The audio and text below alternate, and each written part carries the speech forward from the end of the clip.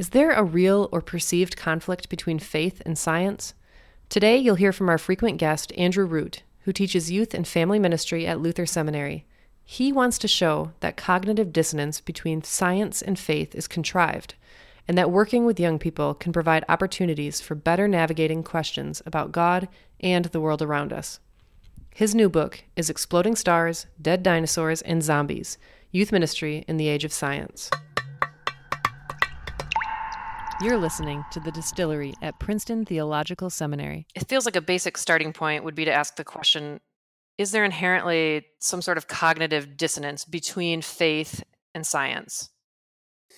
Yeah, I mean, I think this book is born out of this grant that we're doing called Science for Youth Ministry, which isn't the sexiest title you've ever heard, but is trying to deal with this. I mean, because we do know, I guess, from certain empirical studies that one of the reasons that young adults disaffiliate from the church and from faith more generally is because they don't want to be the kind of people who don't believe in science. So there is a certain kind of cultural perception that faith and science don't go well together. But of course, I mean, for decades now, a long time, theology and science have been in conversation, and all sorts of good work has been done to show that there's actually a way for them to be in discourse and to complement each other.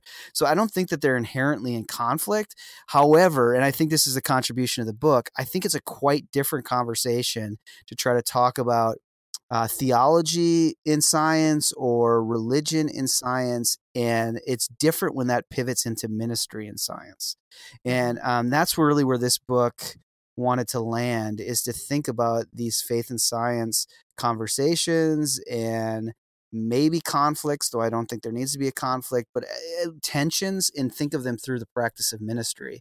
And I don't think that's been done as much as more philosophical, more theological conversations. So, and I think when you're working with young people, or you're just a pastor in general, big questions of science come up, and they come up as people are trying to make sense of their faith life. And so that's where I wanted to push the book into actually thinking about this conversation, not through philosophy or theology, though there's a lot of philosophy and theology in it. There's a lot of scientific theories in it, but to try to think of it through the practice of ministry itself. Mm-hmm. When we talk about whether or not there's cognitive dissonance, right, between faith and science, you describe scientific findings, and then you describe science as a comprehensive social practice. Yeah. Can you break those things down?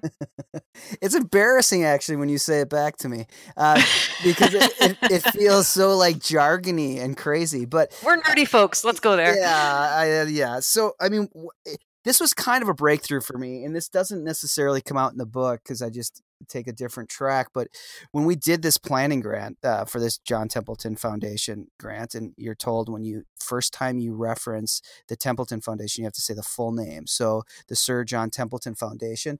Well done. Thank you.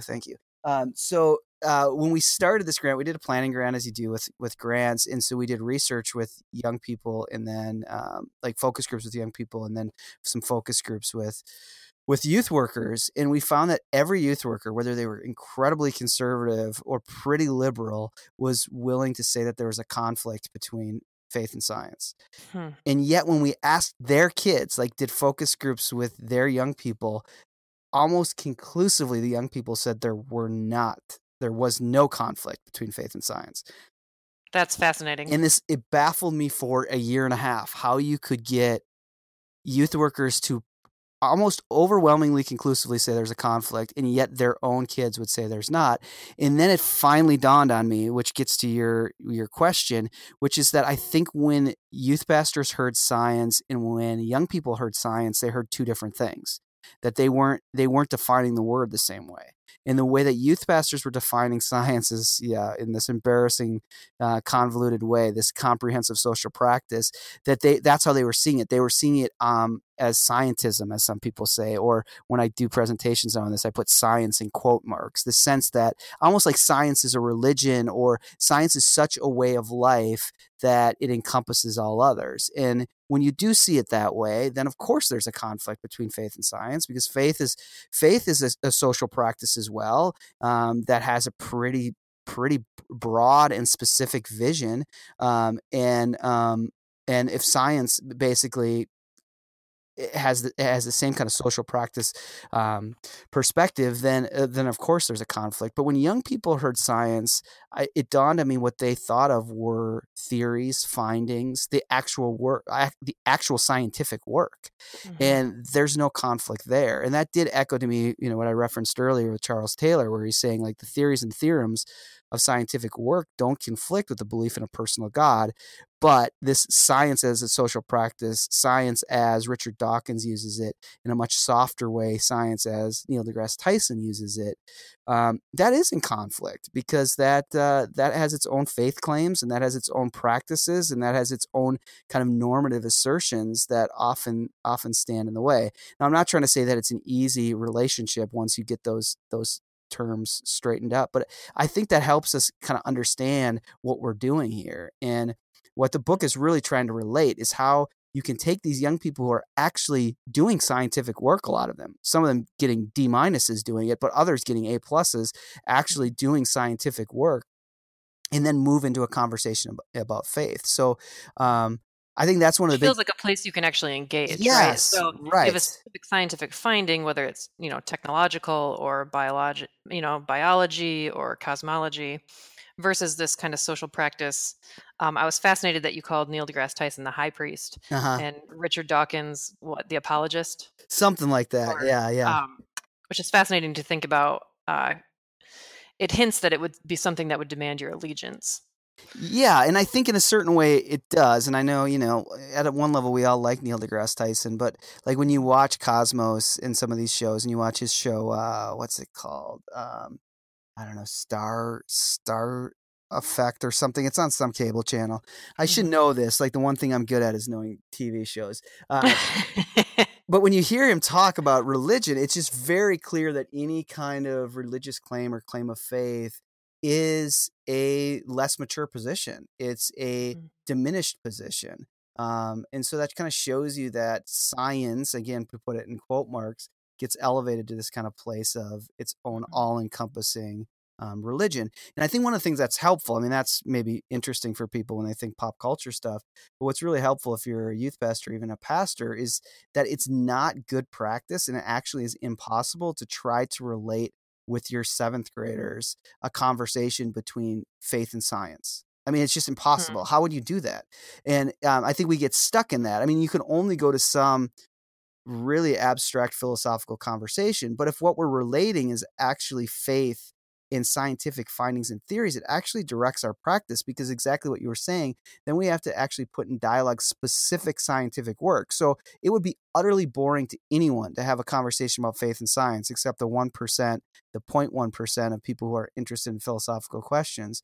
But it could be really fascinating for a lot of people to put neurobiology in conversation with prayer and what that does. So to actually pick a scientific theory and work that, and then that, I think, pulls us out into the full congregation, because then we actually can have conversations with people who are doing scientific work in our congregation, and invite them into conversation with our young people. So this whole debate, or this whole conversation about faith and science, really what I'm trying to get behind here is the kind of conversation we want to have is to really pick up specific scientific theories and put those in conversation with specific practices of the Christian faith.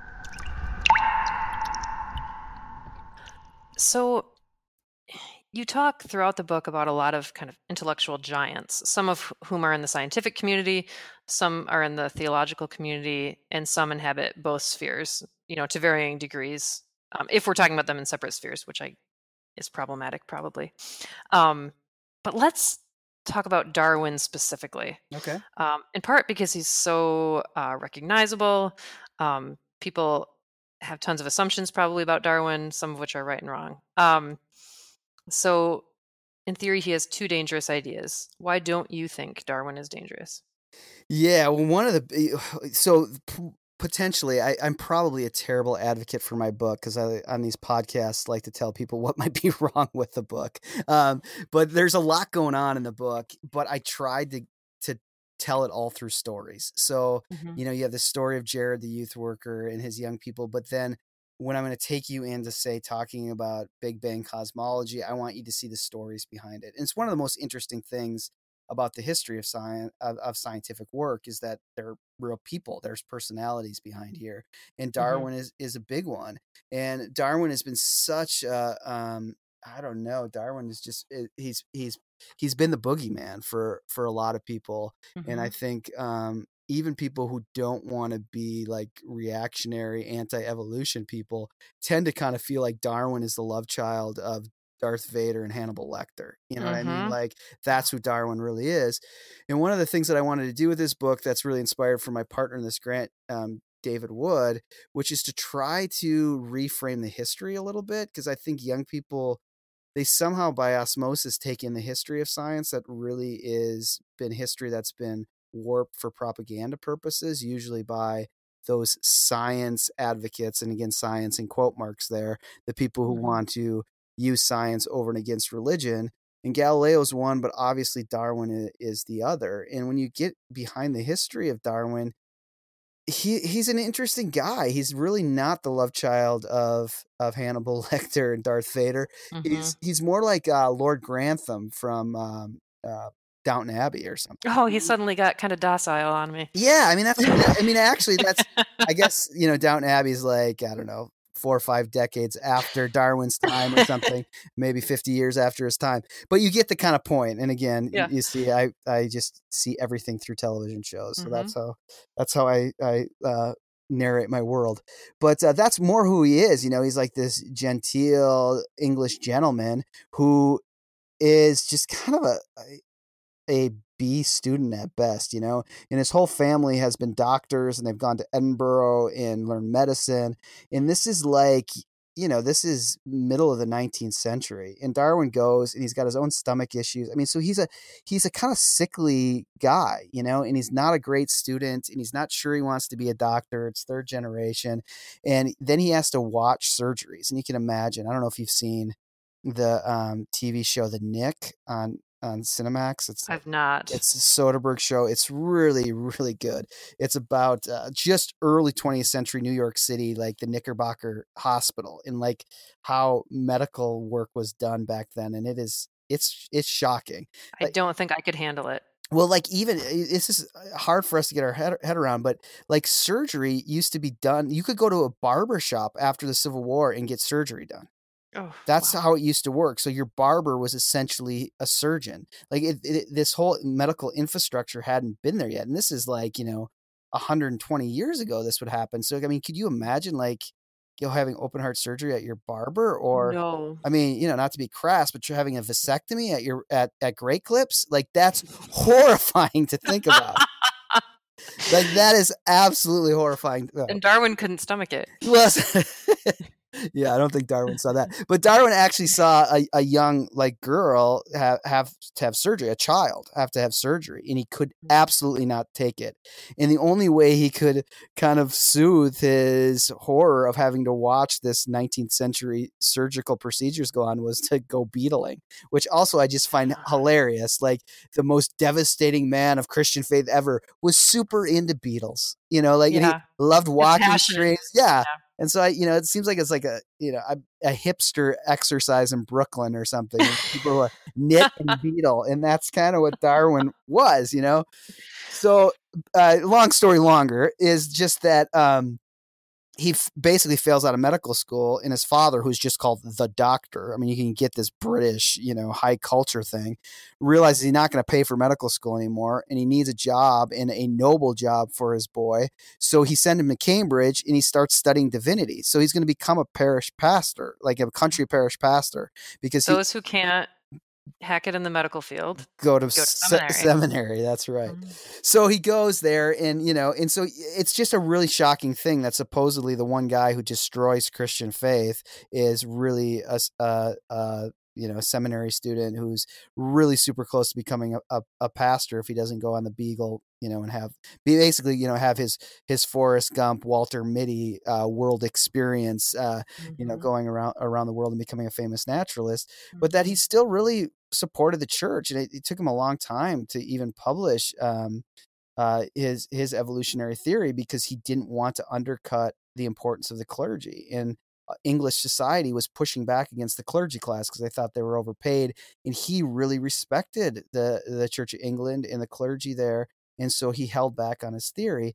But I don't want to go on into this too much longer, but just that what's interesting about Darwin is, yeah, he did have his big questions about faith, but they were not necessarily because of his theory of evolution. They were because his 9-year-old daughter, Anna, who he loved deeply, ended up dying in his arms while his wife was back at home in Downhouse, pregnant and about to give birth to another child. And this guy who could barely stomach watching a kid suffer, was an incredibly sensitive soul, had to have this daughter he loved died in his arms, and he never went back to church after that happened.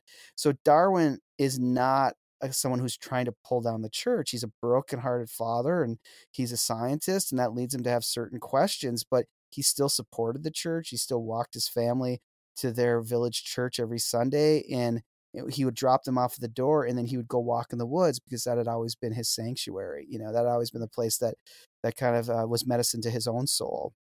So, and then just a last note that people can read in the book is that Asa Gray, who was a Harvard botanist and was good friends with Darwin, they exchanged over 200 letters.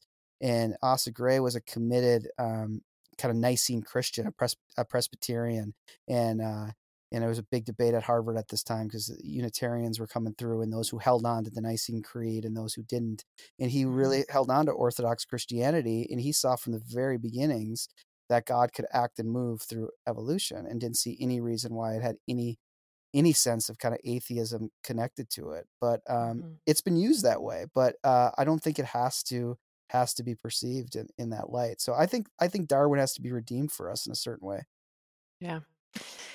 You talk about big infinities and little infinities.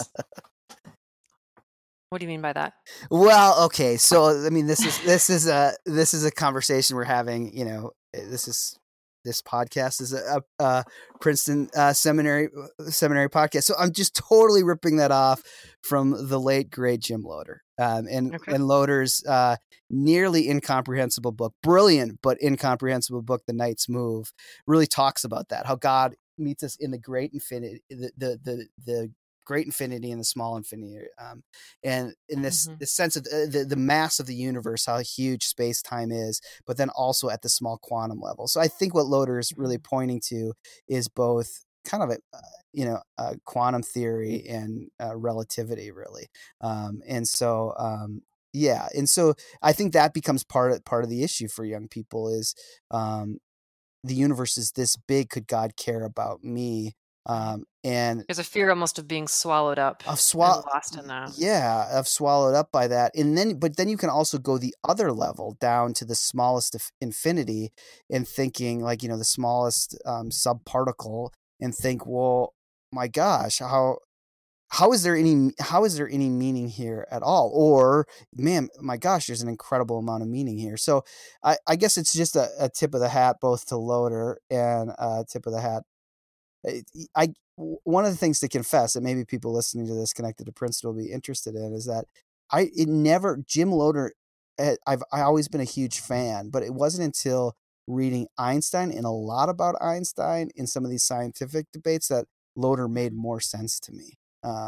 And people know where Jim lived, in the house that Ken Dean now lives in, right there on Mercer Street. And what's fascinating is Einstein's house, of course, is just a few houses down. Yeah, and just down the road. Yep. Yeah. So I mean, this is the things like when I lived in Princeton, I just regretted I wasn't a big Einstein fan, because I just think of that street right in front of the library there of Einstein walking that street trying to find his unified theory, how we can bring the big infinity and small infinity together. That's walking that very street trying to figure it out.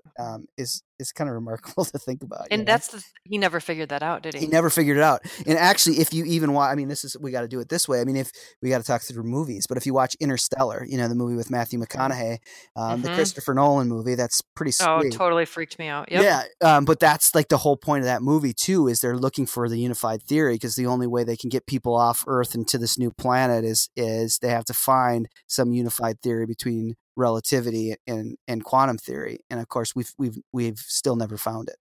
So it's kind of fun that way. So yeah. So let's shift gears and talk a little church history. Okay. You've mentioned creeds a little bit. Um, at one point, you hop back and you get into the Arian controversies, Yeah. which could seem disconnected. Um, Are you but saying it is disconnected? no, Because it could because be. no, you've mentioned a couple times though when you were talking about Darwin and Gray Yeah. and why it was important that Gray was a Nicene Christian. Yeah. So why do you hop back to the Arian controversies, and how in the world does that relate to this conversation? Yeah. So, really, this is another. I think I'm echoing another thinker that I was inspired by this person as well, who has connections to Princeton in different ways, but and was connected to Jim Loder as well as Thomas Torrance, and so T.F. Torrance has written a bunch Mm-hmm. on faith and science, which I find very compelling. I find his theology to be really insightful, but then his work around faith and science is incredibly insightful.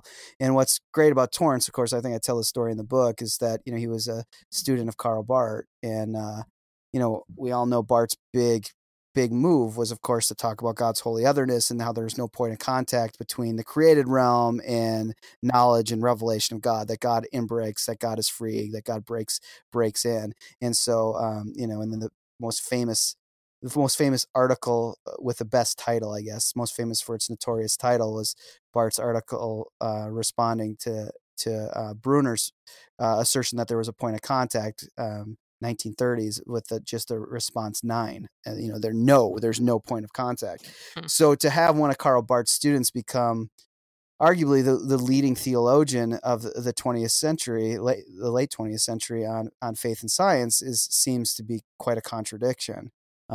But what Torrance actually did was, drawing from Barth and his inspiration from Einstein, had really make this strong argument that I'm convinced by, that that science is actually dependent on certain perspectives it did not inherit, that it inherited, that it didn't create in itself.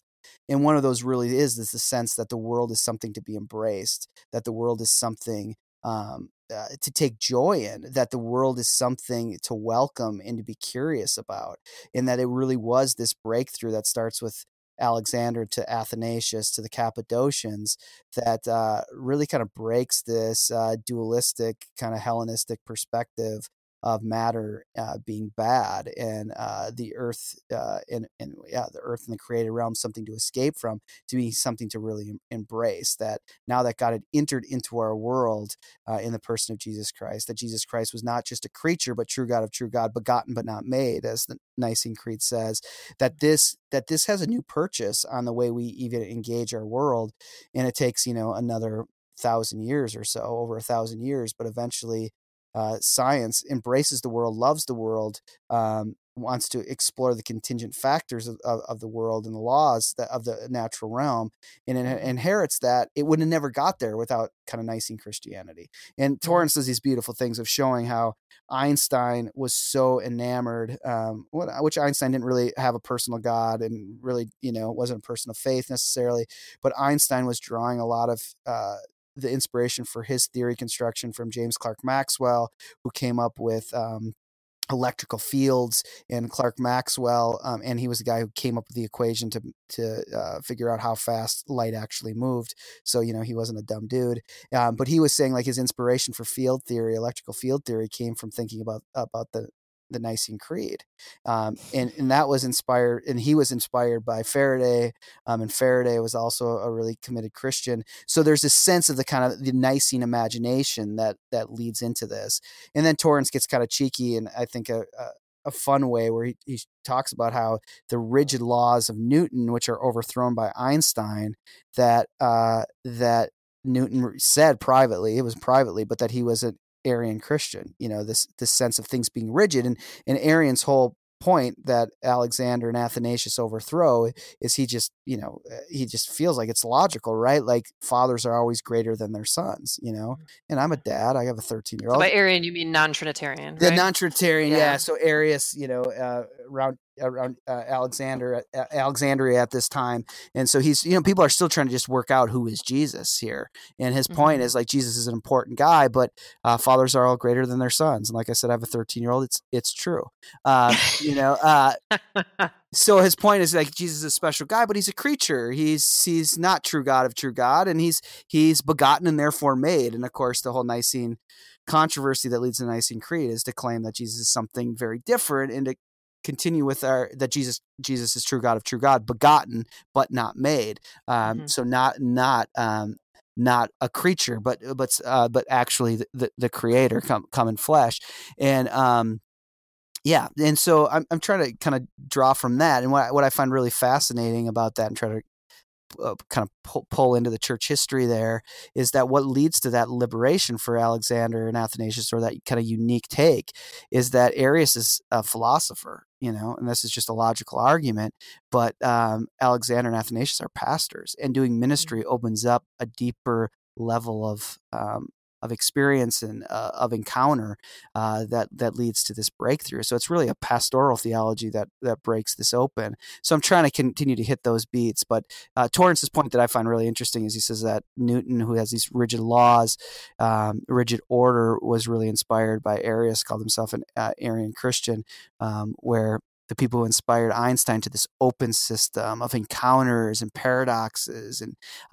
was people who were really dwelling on a Nicene Christianity, where Jesus, fully divine, fully human, as the Chalcedonian pattern would then state later on. So so just full of complexity and all of that. Yeah, full of complexity and encounter and paradox, and beautiful contingent realities that are surprising and yet dependable, things like that. So for the folks who do feel that they've outgrown their faith, or they've moved on in a sense from their faith, what kind of thoughts do you have about that? We touched on this a bit at the beginning of our conversation, that there's this idea of almost maturity, growing up. I mean, this has everything to do with, some of the assumptions we have about childishness, and adulthood and coming of age and all of that. Yeah, well, my first point would be that I find an inherent inconsistency, or almost, to be kind of blunt, hypocritical stance on, again, science, in quote mark, science as or in parentheses, science as science as a social practice. That what I find inconsistent is that it says, like, well, you need to outgrow a personal God, or like you're saying, the sense of maturity or whatever. And yet the greatest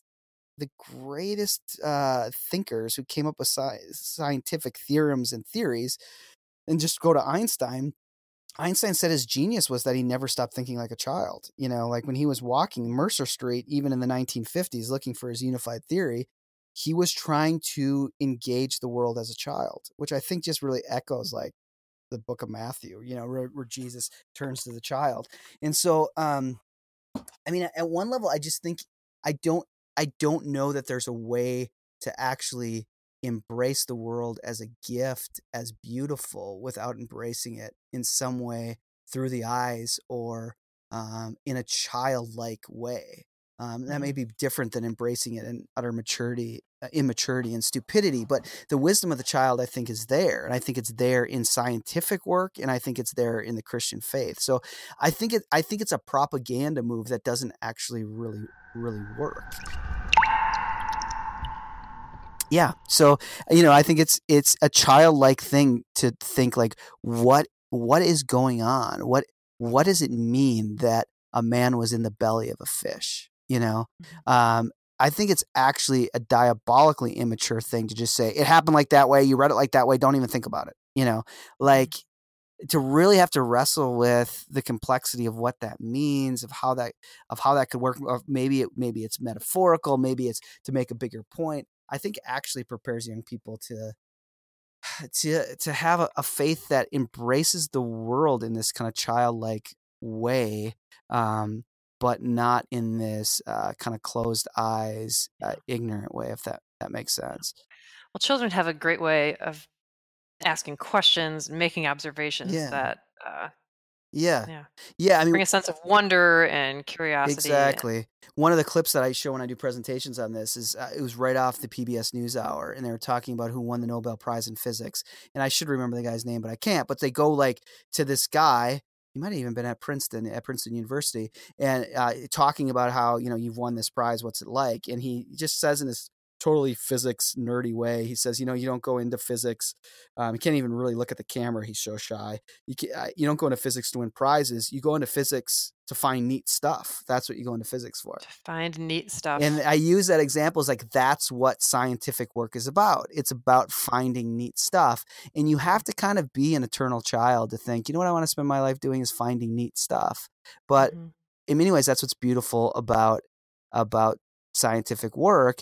And again, to echo what we talked about Torrance earlier, the drive, the kind of held good, that it's good to look into the world and find neat stuff in the world, that scientific work inherits that from a certain form of Christianity, with a deep incarnational sense that the world is a place that can be neat, that can be a gift, and is not something to escape, but something to actually find God within, and God in relationship with.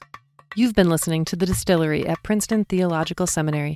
I'm your host, Sherry Osting. On our production and research team, we have Garrett Mostowski and Nee Otto Abrahams. Christy Holly works the creative design angle. From the whole team at Princeton Seminary, thanks for listening.